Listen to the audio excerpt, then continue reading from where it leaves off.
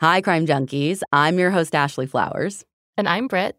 And this is part 2 of this week's case covering the murders of Carmen Colon, Wanda Walkowicz, and Michelle Mayenza, the 3 girls from Rochester, New York, who have been bound together in history because of their location and the similarities in their attacks, and their double initials, sparking a debate about exactly how many monsters were on the loose killing children in the 1970s. Were there separate killers, or was there just one? We're picking up right where we left off in part 1, so let's dive in.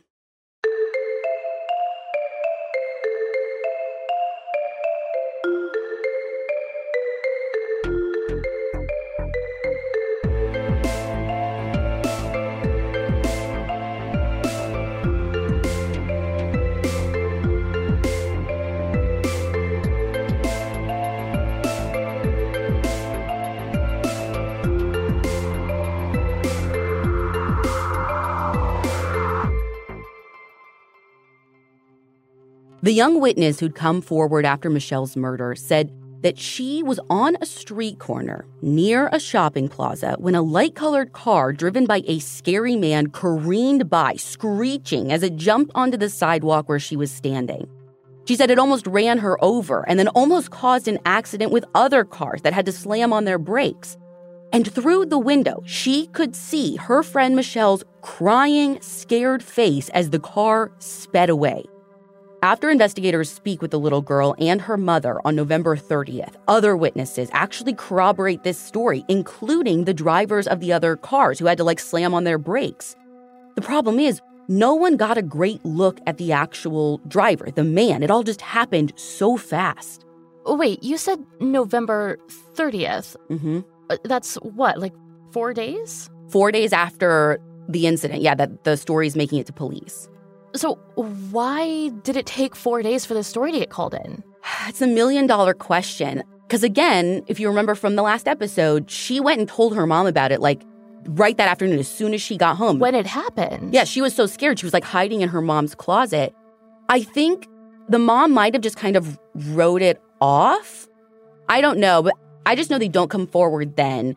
And it's only, a few days later when the girl brings it up to her again. And now at that point, she has the full context of Michelle's disappearance. And that's when she's like, oh my God, we have to go to the police. Something isn't sitting right with me here. It just doesn't make sense, I guess.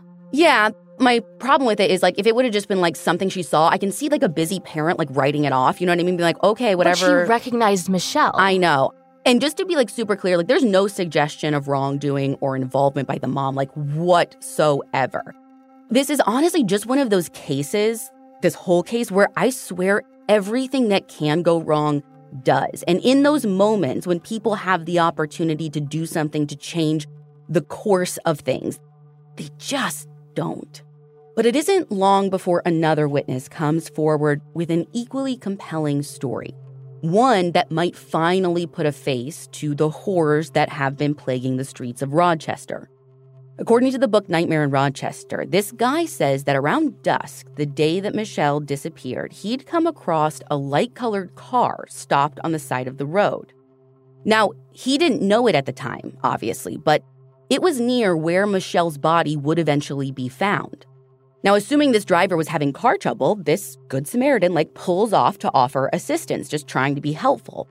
But instead of being grateful, the driver of this other car got super confrontational with him when he approached the car. He, put up his fists and told him to buzz off. And he also tried to, block him from seeing the little girl that he was with his body, kind of hiding her behind himself. And it was a little girl who matched Michelle's description to a T. But not knowing that a little girl was even missing yet, this Good Samaritan did what he was told. He buzzed off. But even then, the whole thing bothered him, especially now that he knows what he probably actually saw.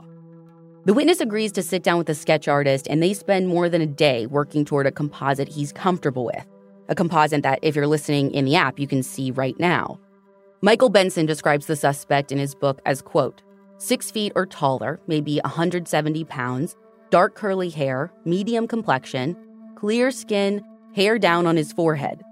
Dirty, disheveled, unshaven, with long fingernails. Long fingernails, like ones that left scratch marks all over Carmen's body? Exactly like that. And investigators are thinking the same way. When the sketch is published on December 3rd, it sparks another witness to come forward, one who tells investigators about a bizarre encounter he had with a guy bearing a striking resemblance to the man in the sketch. This witness is a security guard for Gannett Rochester newspapers. His name is Gilbert, and at 7 p.m. on December 1st, this guy had come up to his guard booth asking if there were any updates in the Michelle Mayenza case. The guy seemed nervous. He even stuttered when he said Michelle's name. And Gilbert's like, okay, hang on just a second. I'm going to check with the paper, see if I can find anything. But instead of waiting, the other guy started to walk off. And Gilbert's like, hey, dude, stop. And I'm not sure if he was getting weird vibes by this point and just didn't want him to go away, or if he was like, what the heck, hold on, I'm looking. But this guy starts booking it. He takes off. And Gilbert tries to chase him, but the other guy's faster, and apparently he ran to a parked car nearby, and before Gilbert knew it, a light brown Ford Pinto was peeling away. Now, he didn't see the guy get into this car, but, he says there's no one else around, so he's sure that the car and the guy are, the same thing. That's who it was driving off. And this guy looked like the suspect sketch. Oh, almost exactly. Gilbert said that he had a little more facial hair than the guy in the sketch, and he doesn't remember him being quite as tall as the other witness said he was. But actually, both of these things can be explained away because facial hair grows as time goes on. And Gilbert, his guard booth is actually elevated, so it might make the other guy seem shorter. You know what I mean? Okay. Yeah, he's looking down on him, so he might not look the full 6 feet plus or whatever. Yeah. Now, just a day after Gilbert gives his account, another witness comes forward. This time, a woman who thinks that she saw Michelle with her killer at a fast food restaurant the day that she disappeared. Oh, the cheeseburger. Mm-hmm. This woman says that she had pulled into a restaurant called Carol's and parked next to a beige car with a little girl who looked just like Michelle sitting inside. But again, at this point, no one knows Michelle was in danger or missing, so she thinks nothing of it. Mm-hmm. When she got out of her own car to go into the place to put in her order, she walked past this dirty-looking guy coming out with a bag of food and a drink, and he got into the beige car and handed both things to the little girl and then drove away. Now, this woman also sits down with a sketch artist in the coming days, and the end result is much more detailed than that first one. For one, it's in color. For another, it's like a full-body sketch. They superimposed this face from the sketch onto the body of an actual officer with what she said was a similar build, wearing the clothes that other people had said he was in. If you're listening in the app, you can see that on your app right now, but this is also in the source material or on the blog post for these episodes. Now, if the other sketch is on the generic side, this one is downright eerie in terms of how lifelike it is. And Gerald Goldberg reports in the Democrat Chronicle that when investigators talked to the restaurant staff, one of the employees even remembers serving this guy. And she especially remembers his long, grimy fingernails. So can we take a second and can you just give me the timeline here? Yeah, so Michelle leaves school between 3 and 3:30. This is November 26th. And I don't have an exact time for this next part, but soon after that 3 or 3:30, that's when her friend, that little girl, sees that car speeding away with Michelle inside crying. So call that 3:30-ish, a little bit after. It was 4:30 that Michelle and her abductor are spotted at Carol's, and then by 5:30, that's when they're pulled over to the side of the road in Walworth, which is near Macedon, where her body ends up being found. And Walworth is where the Good Samaritan had his encounter when he pulled over. Okay. Is it just a little bit strange that she's crying in the car at 3:30 and then is fine at the restaurant? Or is that just me, sorting through this timeline in my mind?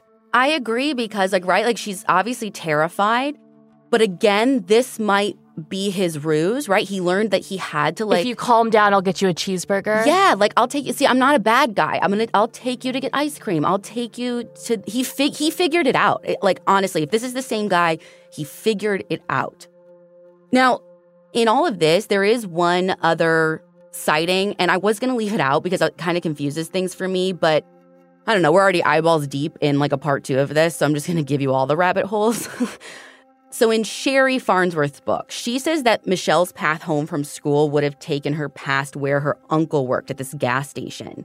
And it says that he had a clear view of the road or the sidewalk or wherever where he would have seen Michelle's mom and his niece go to and from school every day. Now, where it gets muddy is I don't get the impression from the book that Sherry did an interview with this uncle. It seems like she's taking accounts from reports and newspaper articles, basically what we're doing here, which I think leaves room for people to kind of insert themselves a little more, you know what I mean? So just keep that in mind. But she says that he may have seen Michelle's mom pass by without Michelle, so you'd think he'd be expecting to see Michelle walk past him at some point. I'm just going to read a quote directly from the book. When questioned the evening his niece disappeared, Mayenza said he didn't see the girl pass, according to a Times-Union article of November 27, 1973. The very first article released regarding Michelle's disappearance. But in a March 1, 2009 Democrat and Chronicle article called Double Initial Murders Remain Mystery After 35 Years, Stephen Mayenza, Michelle's older brother, told staff writer Gary Craig that their Uncle Philip did in fact see and speak to Michelle at the plaza that afternoon and even offered her a ride home, but Michelle refused the offer. So I don't know if that matters or not. It doesn't really change anything. To me, it just gives a little more context because it says that the reason she was even over by the plaza where he says he sees her was because she's looking for her mom's purse that her mom had lost a couple of days before. The thing is, I don't know how anyone actually knows that, because to me, that's all speculation because, like, nobody talked to Michelle after she went missing. You know what I mean? Mm-hmm. I don't know if that's just the theory they've come up with to explain why she would have been over at the plaza, because that's where her friend sees her.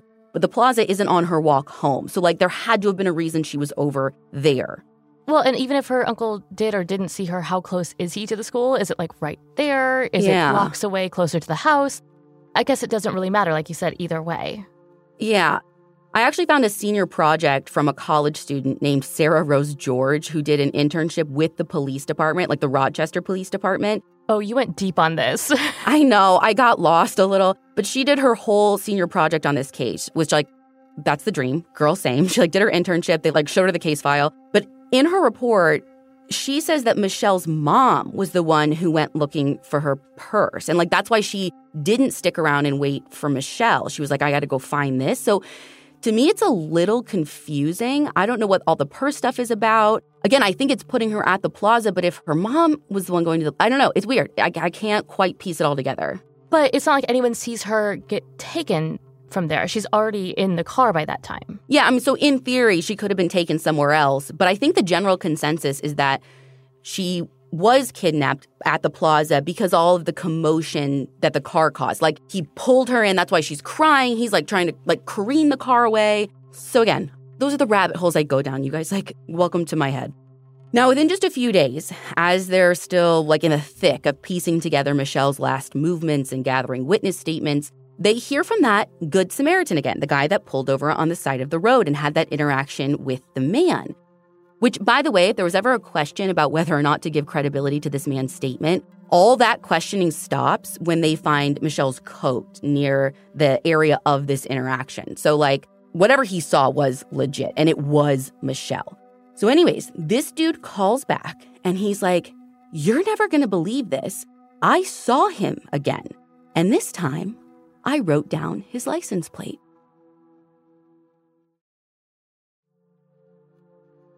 So the police track down this guy. 20s, unemployed, divorced. Sherry Farnsworth's book says that he had a record, but nothing like sex crimes. So they go to question him. Because really, I mean, this lead comes from one of their few witnesses who not only saw him, but had an actual encounter with the man. So this dude's name has never been released, as far as I can tell. And he swears up and down he had nothing to do with any of these girls, any of these killings. And specifically for Michelle's, he offers an alibi.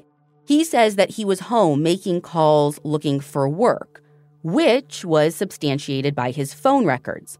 Apparently, they have records of long-distance calls at 2:18 and 3:15. Though, take this for what you will, he had relatives that he lived with. They corroborated his story of being home and making calls, but also, like, who's to say they weren't making those calls? You know what I mean? Mm-hmm. Yeah, a little side eye at this alibi. Well, ultimately, he agrees to and passes a polygraph, and that is enough, again, for police to write him off and keep searching for the person who, I guess, won't pass a polygraph. I don't know if that's what they're looking for, but he's done. A number of other suspects are brought in for questioning, and a few of them bear more than just a passing resemblance to the composite sketch. But as hopeful as investigators are that they've found their guy with each new lead, each suspect is ruled out one by one, whether it's because they have an alibi or they passed the test or both. But then this one suspect pops up on their radar that they can't give a polygraph to, because by the time they hear about him, he's already dead. This guy is a 25-year-old firefighter named Dennis Termini.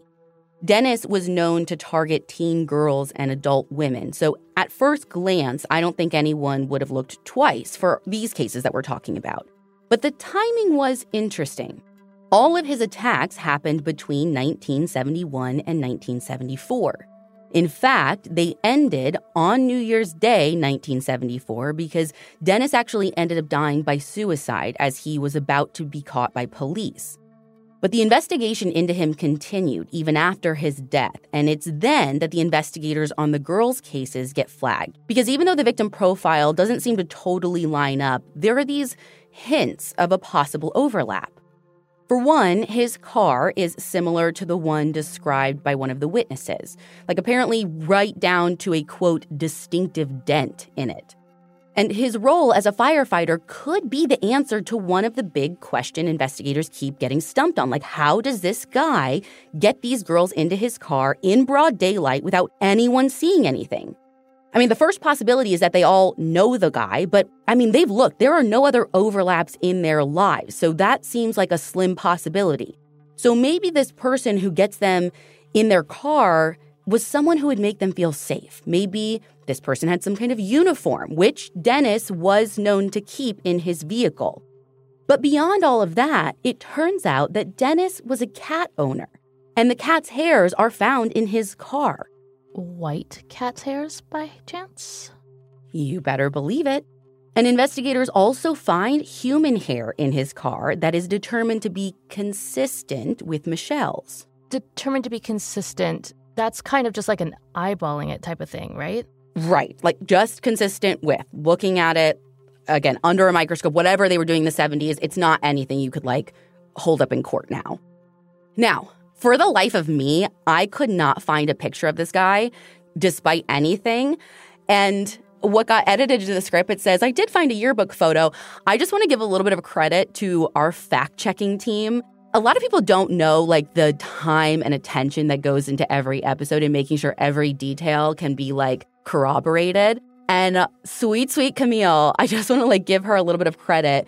She went down a rabbit hole and, like, backtracked his birthday to figure out how old he was, and then went to, like, found out where he would have lived in high school, and got that, like, yearbook. Then she found this, like, really fuzzy picture that she thinks is him. And so then she goes to a Facebook page for that graduating class. Long story short... I'm already tired. I know. Long story short, we actually did find a picture of who we believe to be the Dennis Termini. I mean, again, it says his name right underneath it. But that's all we got. Yeah. And again, I have it. He's like 25 at the time that all this is going on, 25-ish.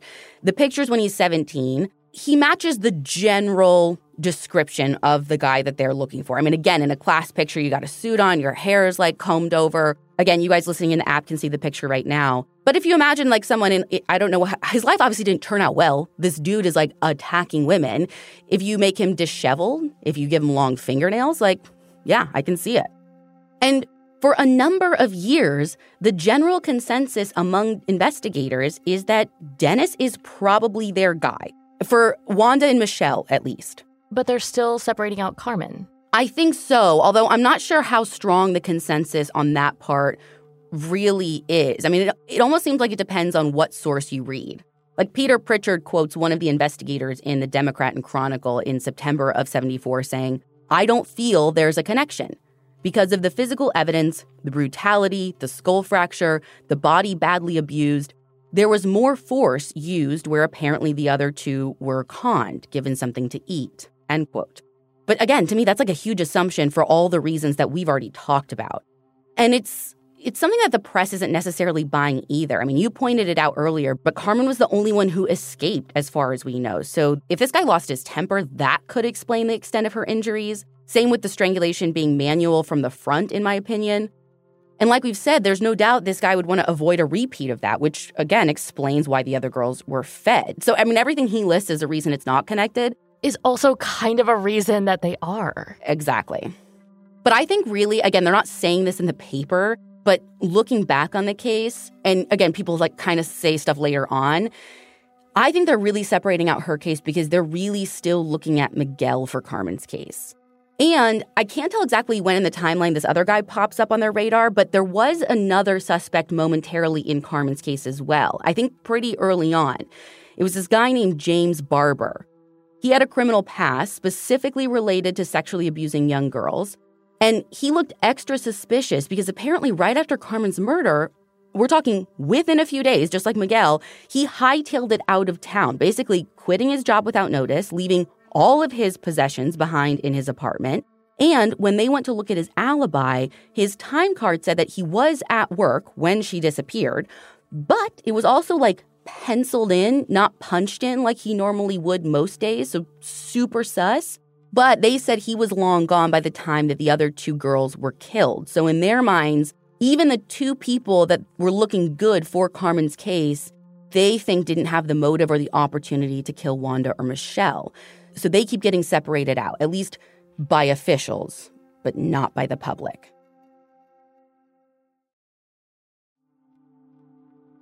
That same September 1974 reporting from the Democrat and Chronicle presents an angle that will come to almost define the case in the public narrative.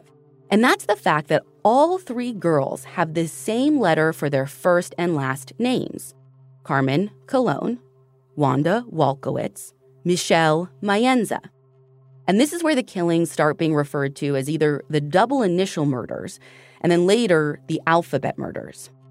And if you take it a step further, Wanda was found in Webster. Michelle was found in Macedon. Carmen is again the outlier. She was found in Riga, but I'm convinced nothing about Carmen's abduction was planned for this guy. Riga is actually close to two other towns, Chilai and Churchville. And actually, the Churchville exit was literally the next exit on the expressway where all of those motorists saw Carmen running. Her body is found in a remote spot very close to the border south of the village of Churchville. So what if he's taking her there, either C place, really? She manages to get out of the car. A zillion people see them. He doesn't have time to take her where he wanted. He doesn't know. He scraps his plan. Yeah, he doesn't know that none of these people are calling for help. So he just bails as fast as he can, ditches her in Riga, just south of the expressway instead of Churchville or Chilai, which are just north of the expressway. I mean, that's my theory, but the official theory for those who, again, are like buying this whole connection is that maybe he didn't even realize that he had crossed into Riga.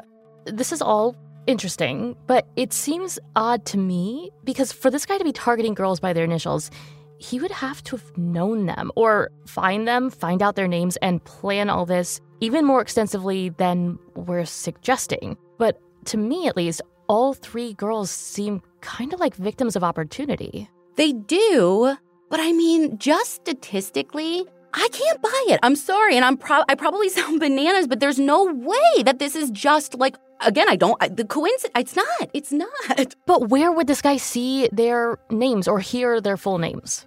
I don't know. Like, did they go to the same school, live on the same block, do the same activities, anything? Not that anyone has ever found. Again, I don't know how deep they dug into this. Like, I mean, they had a task force at some point. As far as I can tell, no other connection has ever been made. But that doesn't mean there wasn't a suspect that tied them together somehow. I know investigators put a list of school employees together to see if there were any that had ties to all three. I know they did like a list of social workers because all three girls had some contact with social workers. None of that matched. again, I can't find the connection either. But this is a part that's really debated online. And let's go down a rabbit hole again. Like, this is a disclaimer. I'm now going into online forum territory here, but I like to see what others are saying about cases. And there was this like back and forth exchange between two users talking about the statistical possibility of this. And I feel like they put all my gut feelings into words. And I want to actually have you read this one, Britt. It's from Web Sleuths, and it's from a user named Ziggy Star Shay. Okay, so Ziggy Star Shay says, quote, "To your point, it seems impossible that the double initials thing could just be chance. I've been curious to know how common double initial names were back then. So I did a simple survey of a few city schools' senior classes from 77, 78, 79, which would have been close to the girls' graduating class / around their same age, and 71. I counted all the females who had double initial names and compared it to the overall female count of that class. 53 of the total 728 combined girls had double initial names, which is 7.2%. In statistical analysis, that is considered statistically significant. Stats was never my strong suit in school, so correct me if I'm wrong. Then it's my understanding this is just merely coincidental, albeit a crazy coincidence, absolutely. The girls had double initial names due to the commonness of them, statistically speaking, and they were not selected because of their names. I don't think the killer was organized enough to have a mastermind plan like that, and he was just lucky." End quote. So it's a fair point, and I was like, oh, okay, like I wasn't doing the math, I was just going by my gut. But then a user named Melquiades jumps in and says this: "The odds of randomly having a single double initial victim are 7%, but the odds of 3 separate random victims each having double initials is 0.03%, 0.03%, which is minuscule. And that's before also factoring in that all 3 victims were found in a town with that initial as well. The math changes, though, if the SK, I think you mean serial killer, actually had 5 or 6 victims, but those have been discounted / ignored because the initials don't line up. I don't know if there are any other similar unsolved child abductions in the area / time, but I'd definitely be curious." All this math has my head spinning. But they're making sense, right? Like, sure, 7%, it happens. But then of that 7%, they get killed, and then they're left in towns. And then 3 of them get killed, and then 3 of them get killed in towns with the same initial. I don't buy it. Now, to their point, if there are other cases that we're not counting, it makes the numbers not as significant. If there's not only 3 of them, because right now 100% of the victim count all matches this. So I understand that. But are there similar cases that aren't being connected? Well, I mean, I looked, of course, and plenty of other people have looked. There is nothing that is definitely tied. But there are some cases that you'll see brought up over and over again. So again, none of this solidly tied to our cases. There just are some with some interesting things. And I don't want to say coincidences because that word means something to me, but just some interesting things that get brought up.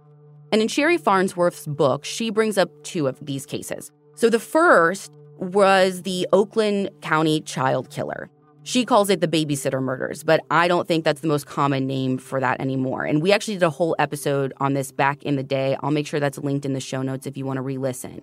And the strong similarities are the fact that we're dealing with kids. In that case, they were assaulted and then redressed. But in the Oakland County child killer case, I mean, they were like fully washed. Even their clothes were washed and then pressed. And when was that happening again? That one, so it's over in Michigan, and it's happening in 76 and 77. So the theory would be that the killer left New York and then went to Michigan. So that's why it stops there, and then all of a sudden, 2 years later, it picks up in Michigan. So moved states and changed MO because now he's washing them in Michigan. Yeah. And the victims weren't just girls, too, right? They were girls boy victims. And boys, that's correct. And I don't know, again, if you're going to say that they're connected and he's changing his MO, is it because he knows stuff was found on the victims in Rochester? Again, I don't really think this is connected. It just, like, it's brought up as a theory a lot. The ones I find a little more interesting are some of the cases out of Connecticut with young girls, like same age range, who were abducted and then found murdered. Now, the way they were killed was different, but it's the timing that's so interesting to me because there were 4 girls, and only one of them had double initials, before you ask.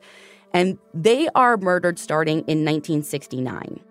But those murders abruptly stop just a year later, right as the cases in Rochester begin. And then when the Rochester cases stop, 2 more girls are taken in Connecticut. But only one is ever found. And though she was alive when they found her, she was in critical condition and she didn't actually end up making it. So the idea of a connection to other cases is interesting, but I don't want to get too lost in every other child killing case across the country. I could probably should do an episode on all of these somewhere down the line. But the long story short is that there is nothing else identical to this. So maybe the initials mean something. Maybe they mean nothing. An investigator says in that reporting by Peter Pritchard, quote, "We decided long ago that the initials had nothing to do with it. If it was the initials, the individual would have to stake out the place and wait for the girl. And you can't watch her too long or someone will notice. Who knew Wanda was going to the store? Her mother didn't even know." So that's the official stance. I don't know. I can't let it go. I feel like there is something, somewhere, someone, even the smallest detail that connects them all. And it might just be too small to even think it's significant. But, no one's asking me. Me and literally millions of other people are asking you every single week, Ashley. That is fair, but I can admit that there is probably a wealth of information in this case that I'm not privy to. So I actually don't know. And again, the official stance at the time is that it's this weird coincidence. Oh, but just one more thing on this while we're talking about weird coincidences. It was 1974. We hadn't fully hit the golden age of serial killers. I don't even think that term was coined yet. So maybe they couldn't even wrap their heads around what was happening because it was such a new concept. Again, I think I'm right, but what do I know? But again, they didn't. So that's kind of where things stand for a while. Investigators mostly agree that Dennis is their guy, but they don't have any way to prove it. But then there is a shakeup in January of 1979. That's when an arrest all the way across the country in Washington state brings that whole assumption into question. A man named Kenneth Bianchi is arrested for the strangulation deaths of 2 women in Bellingham, Washington. And word makes its way back to Rochester in a flash. Hold up. Hillside Strangler, Kenneth Bianchi? Because come to find out, Kenneth is from Rochester, and that's where he lived in the early 70s. And do with this what you will, but even though Kenneth worked mostly in private security because dude wanted to be a cop before he decided to pursue his passion as a serial killer, he also worked as an ice cream vendor at some point, even maybe while he was living in Rochester. Now, what's a little confusing is how Rochester investigators play the whole thing down at first. They acknowledge that they're taking a look, but they also say that he was never considered a person of interest in the girls' deaths at the time, and they have nothing to suggest that he should be now. But by October of 1979, reporting indicates that he'd been officially ruled out. But somehow, by January of 1980, he is back on the official suspect list, according to reporting by Sue Smith with the Journal News. And that could have something to do with the major development that took place prior to September, one that seemingly ruled their lead suspect, Dennis, out and left the door open for someone else. What ruled Dennis out was a serology test that determined Dennis could not have been the killer. So none of the source material states this outright. From the way it's presented, the impression is that Dennis was found to have been a secretor, while the killer we're looking for is a non-secretor. Right, but what about Kenneth? Is he a secretor? Kenneth is a non-secretor like our killer. And so this is why the focus shifts back to Kenneth. In August of 1981, he is ordered to provide wrist prints for comparison to the one found on Michelle's neck. And a fingerprint expert out of Toronto is hired to do the comparison, but it's not until March of 1982 that the official results come in. And officially, those aren't a match. Now, the expert is careful to explain that he's not ruling out the possibility that the print belongs to Kenneth, just that he can't say 100% that this is a match. Right, because it's a wrist, not a fingerprint. Yeah, even so, though, despite that, something else happened or they were able to, find more information or whatever, because Kenneth is all but ruled out by the fall of 1983. And exactly how or why isn't totally clear, but this is when the case really goes cold. New suspects continue to pop up here and there, but none actually, go anywhere. Now, fast forward to 1991, something happens that reignites suspicion of Carmen's uncle Miguel, at least for her death. He gets into a violent domestic altercation with his wife, Carmen's mom. They actually ended up marrying. And this altercation involves a gun. He shoots her multiple times before he also shoots her brother Juan, and then he turns the gun on himself. Guillermina and Juan both survive, but Miguel doesn't. Now, even after this incident, though, the whole family, Guillermina included, continues to believe that he is innocent, though investigators still have their doubts. Okay, big question, secretor or non-secretor? I don't know. As far as I can tell, no one bothered to check. And I also can't find a photo of the guy or even a physical description, for the life of me. Although I guess that wouldn't clarify much because even the investigators who think he killed Carmen don't consider him a suspect in the other two cases. New suspects pop up through the 90s and the early 2000s, but each time it's the same old story. Each one is ruled out. Now, at some point, we know in the 90s, DNA becomes a thing, and they actually have a sample from Wanda's case that they build a profile off of. So just for good measure, both Kenneth and Dennis's DNA profiles are run against that sample. Dennis's body even has to be exhumed in 2007 for his sample to be gathered. But yet again, both of those guys are ruled out. No matches. And the one thing I need to know is whether that profile that they have has been entered into CODIS. For some reason, I cannot find an answer to that. Okay, so in CODIS or not, there's still other people that they could compare it to. James... Oh, James Barber, in Carmen's case? Yeah, him. So he's mentioned in Sherry Farnsworth's book. He does eventually give samples, and not him either. And what about license plate guy?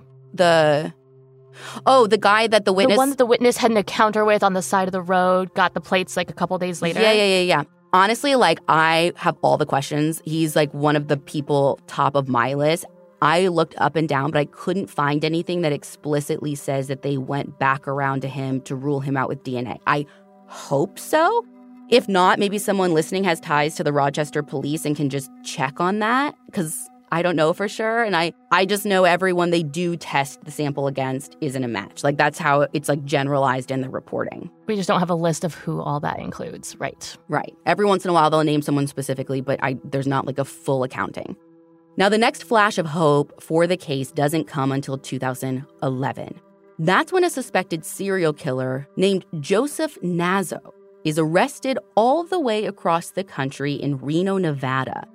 Joseph is being held on suspicion for 4 murders committed in Northern California between 1977 and 1994.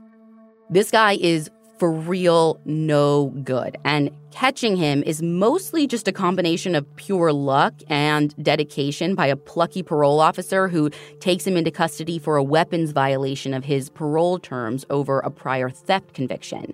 When this parole officer searches his residence, he finds hundreds of photos of women bound in unnatural positions, many of whom distinctly look not alive. And the searchers find this weird handwritten list labeled List of 10 that references various locations where bodies were known to have been found. And that's how he gets linked to these 4 murders. Okay, are any of them little girls?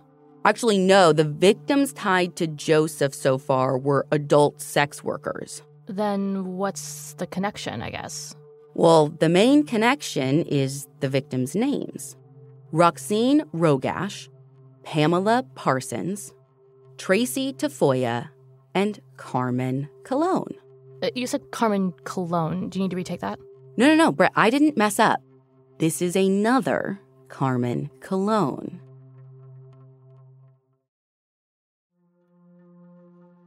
Joseph lived in Rochester for years, spending the early 70s going back and forth between there and California. Michael Benson reports in his book that Joseph's biographer, C.L. Sweeney, is even able to confirm that he was in Rochester at the time of each abduction. So you can understand why investigators in Rochester take an interest. But, and there is always a but in this case, when his DNA is compared to the sample from Wanda's case, which is the only sample that wasn't destroyed in pre-DNA technology forensic testing, it's not a match. It's not. But still, what are the chances? And how did he... Seriously. This is what I go back to. How did he end up with these sex worker victims with the same initials? Like, is it really just a coincidence? I mean, again, I know in his case, he's suspected to have more victims who I know, like, their initials aren't the same. But I'm like, you don't know these women before you're picking them up. So far, no one can quite figure out how that ended up matching. But even with Joseph ruled out in Wanda's case, I've still got like a million questions about this guy. What did he look like back when he lived in Rochester? Don't worry. I looked, found a picture of him when he was younger. I don't know the exact year that this was taken, but I think he has like very distinctive facial features that no one mentions in any of the composite sketch. I don't think he looks like any of the composite sketches. Britt, you can take a look for yourself. Yeah, I guess I don't really see it. But my question is, what did he drive? I don't know that either. And I know the DNA didn't match in Wanda's case, but I keep spiraling wondering if maybe there was someone else? Like a partner he was working with? I mean, maybe. There was never, ever talk of two people. Like, no one ever... I was going to say no one ever saw two people, but, like, I can spiral for, like, 2 seconds. There's, like, one place that I've seen that in Carmen's case, like, some of the people on the road said that they saw a woman, but, like, it's not reported anywhere else. It's, like, a whole messy thing. But even if it was a woman, I mean, we're looking for... This is the 70s. We're looking for someone who would leave a semen sample, which is likely somebody at that time who's presenting as male. So again, you can see I lost myself in this case. But maybe this is what proves me the most wrong, and sometimes it's just a coincidence. Like this whole Nazo thing. Maybe you can find random people who have the same initials and it means nothing. Maybe that's what this case is the ultimate proof of, that like it's just a collection of coincidences. And I mean, that's really where the case stands today, more than 5 full decades after these girls were killed. Investigators remain unconvinced that the double initials are anything more than a bizarre coincidence. And there continues to be a disagreement about whether Carmen was killed by the same person as Wanda and Michelle. But can I take you down one more rabbit hole since we're already here? Go for it. So there's also this thing about threes in the case. So there's 3 girls, right? Mm-hmm. C is the 3rd letter in the alphabet. Okay. M is the 13th letter in the alphabet. Okay. Do you want to guess what W is? The 23rd. The 23rd letter. So it's just another thing that people are like, when you just keep stacking it on top of one another, you're like, but is it just because we're looking for it? Right. My head hurts. Back to the DNA, I know you said that in Michelle and Carmen's cases, the samples they had were pretty much destroyed, but we know they were able to build out at least a profile from the DNA in Wanda's case. Can they do anything with that now, like IgG? That was obviously my first thought, too. It looks like it's already on the radar. So there's this 2019 article that says the New York State Police were, quote unquote, working to develop protocols to use open source genealogy databases to try and track the girl's killer or killers down. But it's been pretty silent since then on the DNA front. And I know there's been hiccups along the way because in 2022, familial DNA stuff was legally halted by the state of New York. Then it resumed in 2023. And that's familial stuff. IgG is a little bit of a different beast. So I don't know the exact rules. I know that New York has always had super protective laws. The only thing I could find on their government website was that it just wasn't funded by the state. And according to someone I know that works kind of in the space, they can only use like specifically approved labs. So if funding is the issue, and again, anyone who knows Rochester police is listening, I hope they know about Season of Justice. There's a super simple grant that law enforcement can fill out to get money from the nonprofit that will fund these exact types of advanced testing and the genealogy work. And just a reminder to you guys listening, those grants can only be funded with donations from listeners like you. To date, Season of Justice has funded over $1 million in grants for over 170 separate unsolved cases. So maybe these cases will be next. If you guys want more information or to make a donation, please go to seasonofjustice.org.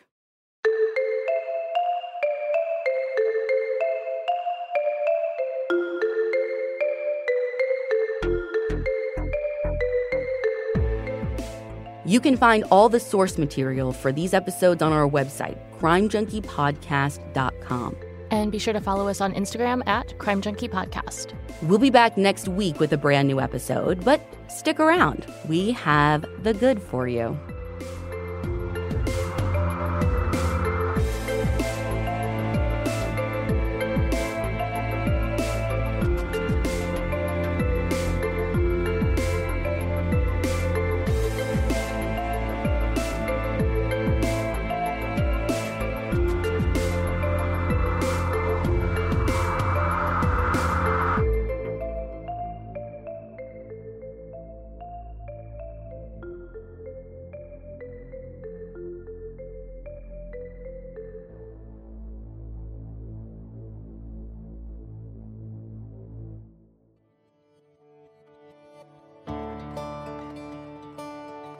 All right, Crime Junkies, it is the end of February, so let's talk about something good.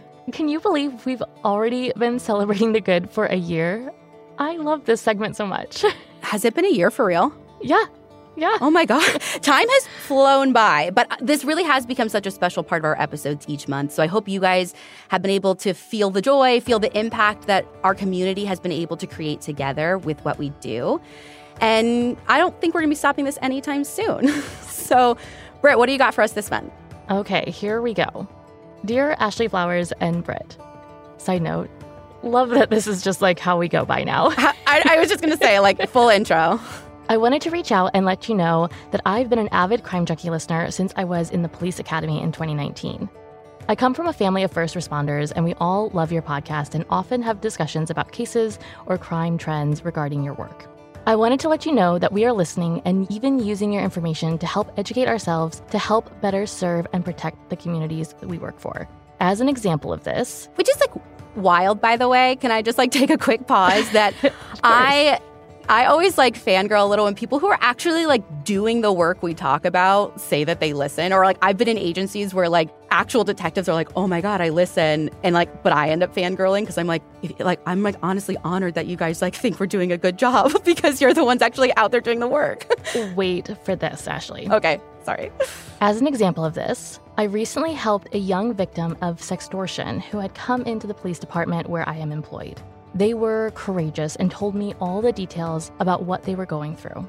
I felt equipped to handle the situation with empathy and knowledge of resources. I was also happy to be the responding officer to this victim because I knew I would give them the best service possible, help them not feel alone, and provide proper support. I even printed out the resources from your recent episode, Be Weird, Be Rude, Stay Alive, Sextortion / Expert on Safety from Online Sex Abuse, including the Crisis Text Line, Cyber Tip Line, NCMEC Take It Down, FBI Tip Line, and RAIN Tip Line. I wanted to send a warm thank you and pat on the back for everything you guys do. P.S. Santa even brought me some of your recent merch this year. Be Weird, Be Rude, Stay Alive, Officer MC. Get out of here. Oh, I love this letter so much. I'm so glad I got to share it with you guys today. Honestly, that means so much to me because, like, again, we did so much educating in that episode for people who've experienced sextortion, but there was a specific call out to, like, agencies as well about how to respond. They're listening. Oh, my God. Yeah, like, we do these episodes, like, to help people and to hear that they're helping not just our listeners, but people our listeners interact with. Beautiful. Beautiful. I love you guys. Thank you, Officer MC. Crime Junkie is an Audio Chuck production. So, what do you think, Chuck? Do you approve?